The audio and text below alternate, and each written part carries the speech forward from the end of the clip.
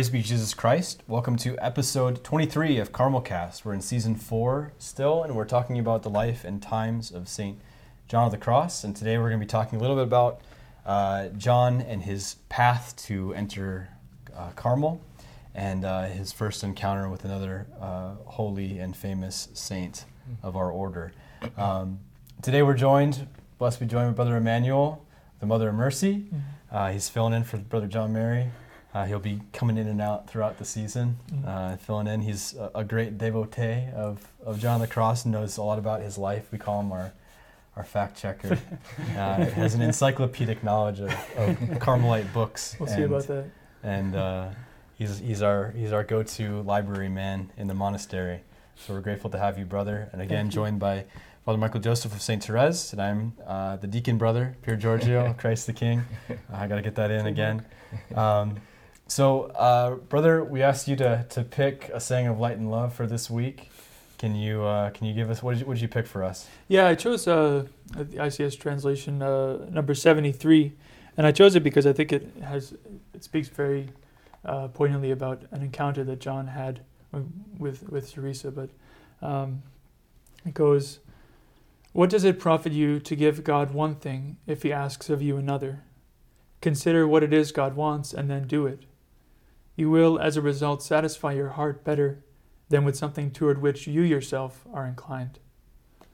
And I chose this one because I find that John has this very unique understanding of the human heart and the human longing, and that God, that Himself and His will is that thing that will most satisfy our hearts, and anything else really.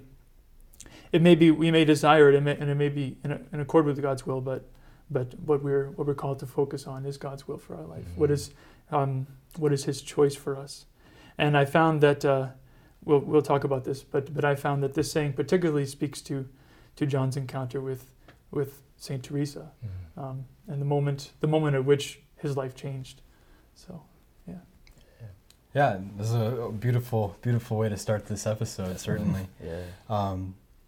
So let's just jump right in. I forgot to mention also that CarmelCast is a production of the Institute of Carmelite Studies Publications, and you can find more information about us at www.icspublications.org. I was going to say something, but I didn't want to mess you up.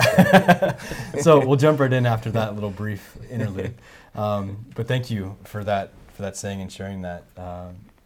So John enters the Carmelites. We've wrapped up in the last episode.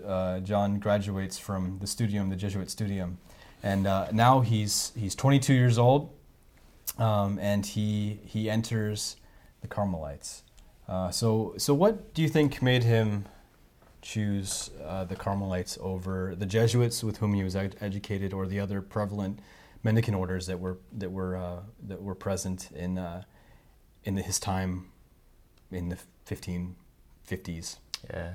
Well, I think if you could compare that time period to anything, it'd be like the NFL draft. Like here comes John. He's right out of school. Everyone wants him. He's well known. He's well respected. All the different orders would love to have him as their novice, basically. And the chaplain wanted him to take over his job. So he had so many kind of options and promising because of his virtue and his learning and just his overall goodness. And yet he chose Carmel, and I think that it really does show, like he could have maybe helped his mom a little bit more out of poverty if he chose another path, but he chose a path that really wouldn't benefit him materially or his family. And so I think it is, it's definitely huge, like going deep into that question, why Carmel? Yeah, and there are a number of ideas that people have, biographers have, but the one that was spoken of somewhat in the last episode was his devotion to Our Lady. He saw deeply this great devotion to Mary and the history of Carmel, of the Carmelite order, and he found that resonated deeply with him. And yeah. I think too, there was a desire in his life to be quiet, right? Mm-hmm. This love of silence.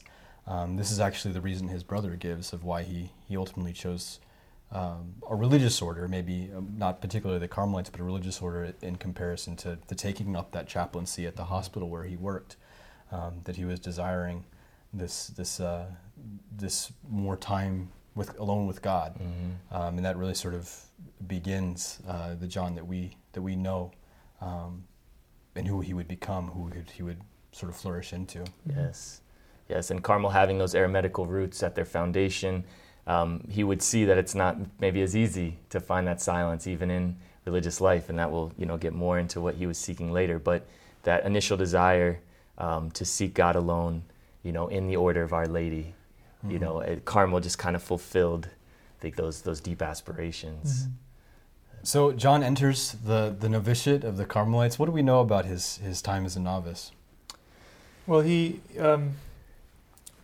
was nourished on the the ancient texts, or the Carmelite rule, and also the book of the Institution of the First Monks, which is a text. But what's very important about it is that it sparked in him these aromatical ideals, this longing for solitude with God and prayer, and also that there was a lot of mortification, a lot of penances in the community life, but that also resonated deeply with him because of his own upbringing in poverty. So it would not have been so difficult for him. He actually would have much appreciated the ability to give himself so deeply, so fully of himself to those things. Yeah. He could have looked around and said, "Oh, you think this is poverty?" Yeah. And we know also that John had some continuing studies. That he continued to study and was taking the classes of the novitiate. So his intellectual life was continuing, was flourishing in this time as well. Yes, and as all we know who've been through a novitiate, it's just a powerful time of what God's grace is doing. It's a real intense time of purification, of kind of forming you, shaping you to be a religious. So it's like a hot box of spirituality and pressure in different ways. So that combined with with John's own sense of the intellectual formation, really was just shaping him to be a Carmelite. Even just in the ordinary way, but where God's grace is really powerfully at work. Yeah, and like you're saying, it really just awakened in him this reality, this deep desire for him in him for God. And that has no bounds in his life. It takes him very far. And so around the age of 22, he makes his first religious profession, which would have had a profound sort of effect on him. Preparing for my own solemn profession recently, it really showed me just the profound gifts that God has given me in the community that He's given me, and the gratefulness, so much gratefulness in the midst of that preparation. I can only imagine for him also, the saint of our order, how that time of preparation would have been for him leading up to the profession. And the profession was a little bit different in those days too. It was much more. I think they had to profess 3 times in a row, each time a little bit more serious, right? It's to know what you're doing. Yeah. It's like and the profession didn't take effect until the 3rd time that you said the profession formula. So you had 2 chances to get out of it. I guess. Just in case after that second one. Which these days it's one and done. So, but a beautiful time in his life. He moved to the great university city of Salamanca with 2 of his novice classmates. And really began really diving deep into the study of at the time the Catholic tradition of philosophy, and then ultimately into theology. Yes. Well, and you think too, like Salamanca at that moment, this was the high point of Salamanca. And in a way you could say it was probably the greatest university in Europe at that time, and of all the intellectual influences coming together, the movements, humanism, all these things coming together, it was like an apex when John was there. So it's really, again, providential that that John was receiving from the best professors, and the ones that were right on the cutting edge of what was going on at that time. And even at that time, with him specifically, he was flourishing. This great aptitude for studies that was seen in him by the head of the hospital, the administrator, was seen at this time, and in the 3 years that he studied philosophy there, he was eventually made prefect of studies, just to show how adept he was. And yet during this time there was still this growth within him of this desire for what was God doing in him. That it's helpful to understand and just keep in mind that this was a very fruitful time for him, Yes. not only intellectually but spiritually. Yes. And in the last year of his studies, he entered into his theological studies, and here he would have begun to study the theology of St. Thomas Aquinas, who he continues to be to this day one of the great theologians of the Church. But especially at this time, there's a great book that's out of print called God Speaks in the Night. There was a big sort of photo book that was published years ago by ICS. And in this book, it shows the great Dominican monastery of San Sebastian, and the size comparison, right, of the Carmelite monastery of San Andres. You had this monstrous institution where the Dominicans lived and taught, and then you had the tiny little Carmelite monastery. It reminded me, I read this passage when we first moved from our novitiate to our studium in Washington, D.C., and it's the same thing. We have this little house amidst the cemeteries of Northeast Washington, D.C., and as you walk up to the university, you see the grand palatial Dominican monastery, Dominican house of studies. So I remember sharing with John in that moment what he must have experienced, in his white mantle walking off to school. Yes, we're always the little brothers, But it shows, also the profound sort of effect that the theology of Thomas Aquinas had at the time, and this would have been very important. And it shows his scholastic thinking, his scholastic way of writing, in his major works, right? Yeah, he had this very unique way. If you look at the Ascent, for example, he goes through things so systematically, and it's very helpful for people to see that. Yes. Well, and it gelled so well too with the way people were trained, and even today, that's why there's something so perennial about his writings, because he plugs into this kind of universal thought, and but even with all that learning, I think the amazing thing with someone like John is, there are so many, right? You could say distractions. Let's say in Salamanca, biggest university town in Spain, get people from all over, different, mixing with all these different people, and it could be easy to let go of some of your sort of discipline, your desire for prayer, because you need to take that time to read, right? This is my chance. But he had a maxim later on in life when he was a student master where he said, students and religious, but religious first.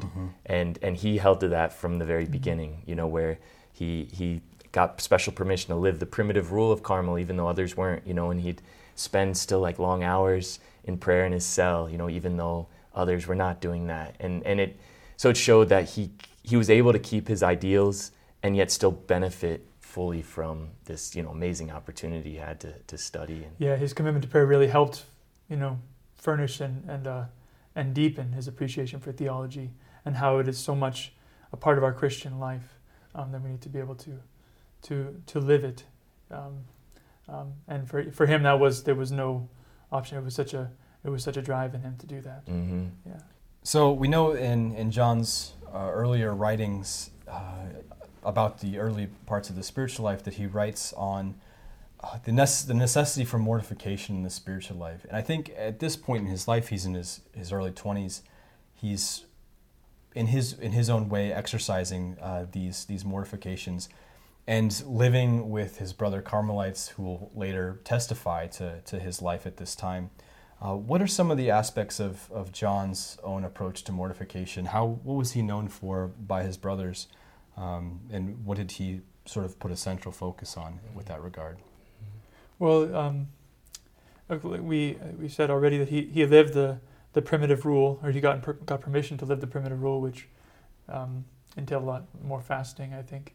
But also, he spent a lot of time, as much time as he could in his cell, in recollection and in prayer, because he was actually able to see our Lord in the tabernacle from the window of his cell, which is it was a great blessing to him, even though it was said that it was sort of a narrow and cold cell in the corner. But it was the greatest blessing for him to be able to pray and to study in the presence of our Lord. Yeah, and I think going hand in hand with that is silence, and he really saw that as a big part of his life. And it's a mortification. You think the word mortification, death to self. And at times, when the rule says this is the time for silence, it's very easy, and we all know this, it's very easy to not, but he saw silence as such an important thing. But especially the interior silence. And I think that's the key. It's not just about not making noise or saying things, but just having that spirit of recollection and openness to God. And that it showed through. Like they said, like even his brothers, maybe who didn't have the same ideals or weren't living it in the same way, just seeing John made them want to be a little different and kind of convicted them too. Like they'd stop what they were doing. If they were breaking silence or something, they'd stop just seeing him kind of walking up. But whatever his mortification and penance was, it was always about whatever was that just cleared the way to union with God. It's so much more about the internal kind of goal of the life as opposed to just like doing a bunch of things. John never was into just like doing things for the sake of doing them, but because it would lead, clear out the obstacles basically for him. So and it had a big impact on the people around him. I mean, it says a lot that years later, these guys that he studied with, are still recalling in great detail, the way that he lived. So. And even maybe there's this stereotype of John that people might have today that, well, mortifications are really only for the beginning stages. But it's important to remember that even towards the end of his life, he was still practicing some of these penances. Maybe they didn't have much of a focus in his spiritual life, but he was still practicing them at the end of his life. And even though they're not ends in of themselves, they have this important aspect of purifying us of our passions. Yes. To see that this is how John became a saint, in a sense, is in these mortifications and this purification of the passions. Yeah. Right. So as we kind of continue on, there's sort of an important thing that happens towards the end of John's time in studies. A certain woman that he meets in our Holy Mother, Saint Teresa, right? Yeah. And the context for this meeting perhaps was the visit of the provincial Father Rubio. He comes to visit the different houses in Spain, and for whatever reason, we know that at this time John makes his way to Avila for maybe a provincial chapter or something. And this is the first sort of encounter that he has with Saint Teresa. So maybe we can talk a little bit about that. Yeah. Well, it was after his third year in philosophy, he makes his way in, and it's kind of a chance encounter. It's actually in Medina. Oh, it's okay. Where, fact checker. Yes, exactly. Well, We're just testing you. But he comes back after being ordained a priest, and he's there to celebrate his first Mass. And it's at this point that St. Teresa has arrived in Medina to make the foundation of the nuns. And she's another friar who she came in contact with recommended John as sort of this hopeful, aspirant to the reform that she wanted to start with the friars. Mm-hmm. And so this chance encounter was a life changer for John. Mm-hmm. He found in this moment, in this encounter, what God was asking of him, mm-hmm. and it did, no doubt, resonate with the desires of his own heart. But he realized that what Teresa was offering him was what God was offering him, mm-hmm. and what he wanted of him. Well, and I think you said again, tying in with your saying of light and love, that mm-hmm. because of his great ideals and really he felt very drawn or invited to a more contemplative life, and so he kind of had a crisis, during his time of studies of desiring to be a Carthusian, and yeah. You're saying it's kind of the order famous for silence, mm-hmm. So his desire for silence led him to see, well, maybe I'm called to live like a much more kind of eremitical sort of life as a Carthusian. And for someone like John, he's not a kind of guy who would just be like, oh, I want to do this, I want to do that, He thought about it, and he was pretty sure that this was what God was calling him to, and this is what he wanted to do based on what was going on in him. And so it just shows again this power of that encounter with our Holy Mother, St. Teresa, that in a very brief moment, she was able to help him change his course completely. And by this invitation to enter into this adventure of the Discalced Carmel and to the Reform. So again, it just shows like what that must have been for him, the life-changing thing that must have been for him. The only thing that he said was, "That's fine, just don't make the movie too long." Yeah, that's kind of, he could still hold some ground. It's an object for the imagination, maybe to think of what Holy Mother said to him to convince him. In terms of because at this point this is 5 years into Saint Joseph. I mean, it's a good amount of time in terms of living the Discalced life is existing through the life at the monastery of Saint Joseph in Avila. So it would be interesting. I'm sure that John, through the grapevine, would have been hearing what she was up to, and maybe even had not a good sense. I mean, because she was not talked about in the best ways in the course of the beginnings of Saint Joseph. So I wonder too how much of that impacted his own first initial encounter, his first preconceptions of who Saint Teresa was. It's kind of an interesting thing to speculate. Yeah, definitely. She must have been very persuasive, Yes. So maybe to close, to read from Holy Mother Saint Teresa's encounter with John, her recalling of this, and this comes from the Foundations, the Book of the Foundations. Do you know what chapter?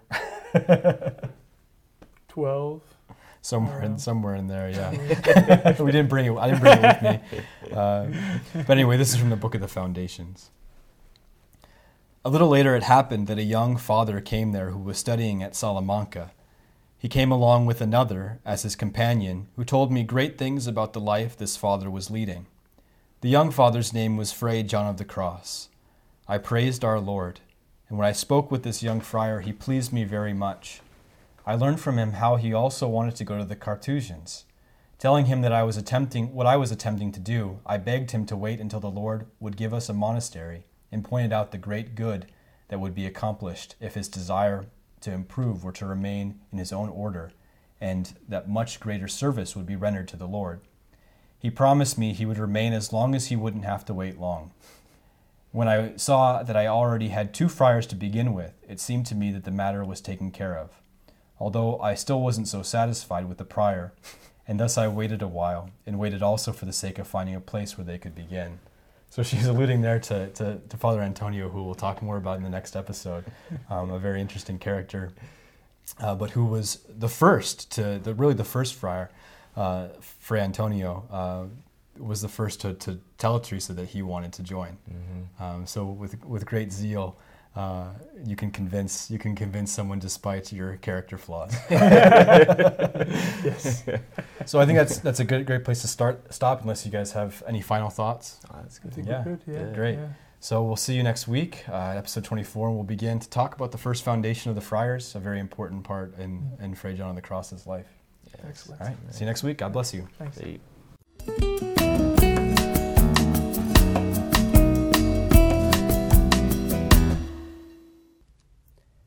Hey everyone, Brother Pier Giorgio here. Thanks for checking out this episode of Carmelcast. If you want to hear more of us, don't forget to click subscribe.